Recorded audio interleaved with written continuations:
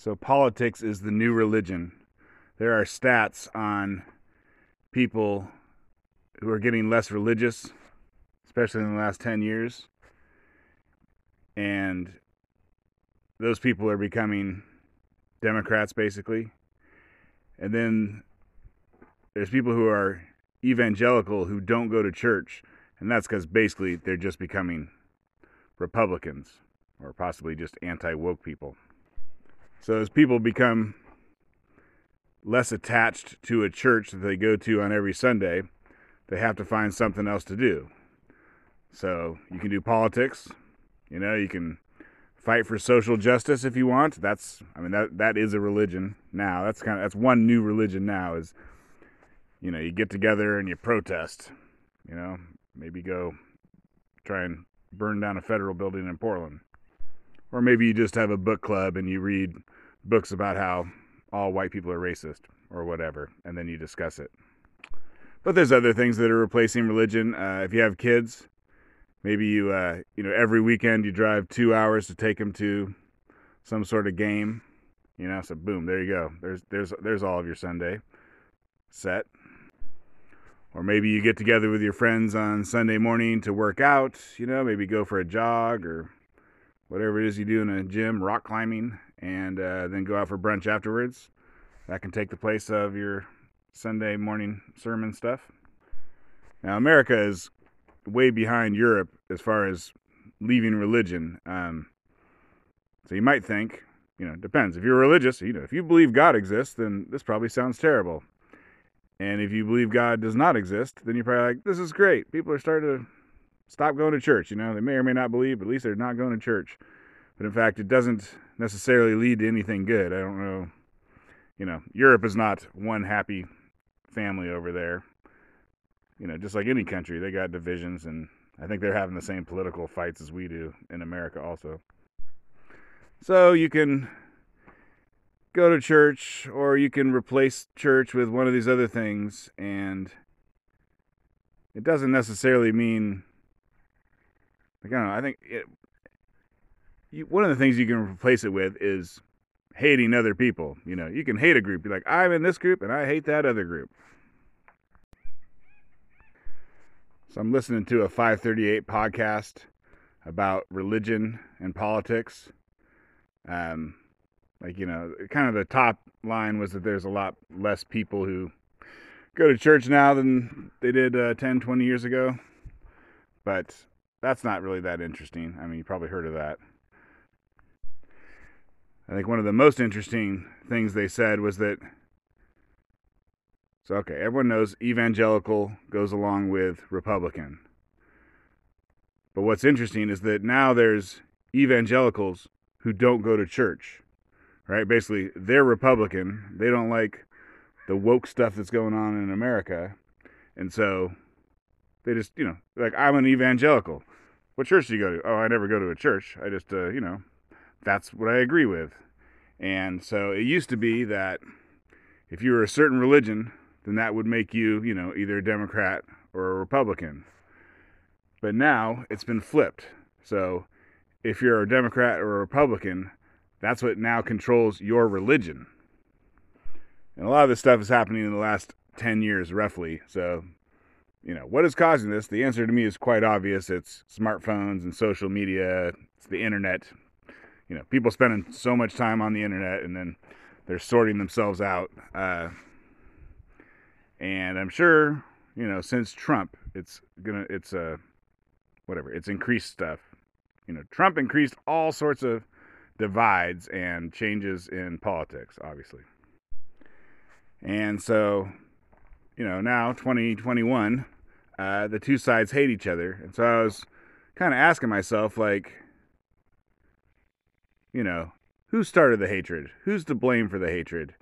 And, I think it's not me, but it's people who have the same politics as me 5-10 years ago. It's people on the left. And, Trump got in office and they just decided that they hate him. And then they're like, well, anyone who votes for him, I hate them too.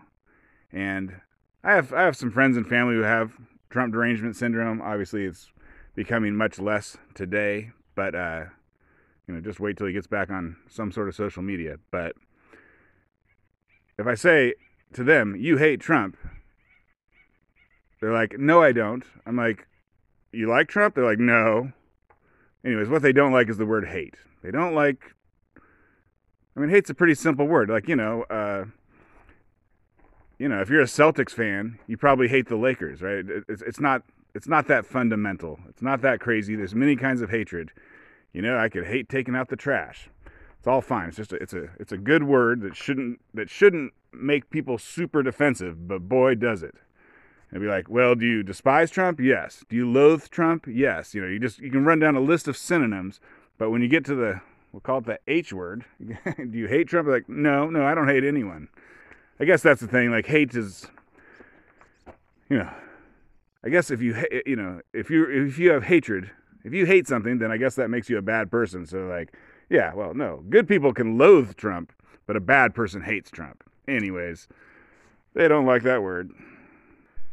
But anyways, people on the left hated Trump, and then they hated the people who voted for Trump. And of course, they're in control of academia, the media, and entertainment, and big tech. And so the people on the right, they noticed this. They noticed that they were being hated. You watch some episode of Law and Order, and like the villain turns out to be, not much more than just a Republican. A caricature of like a Republican is, what they're getting across.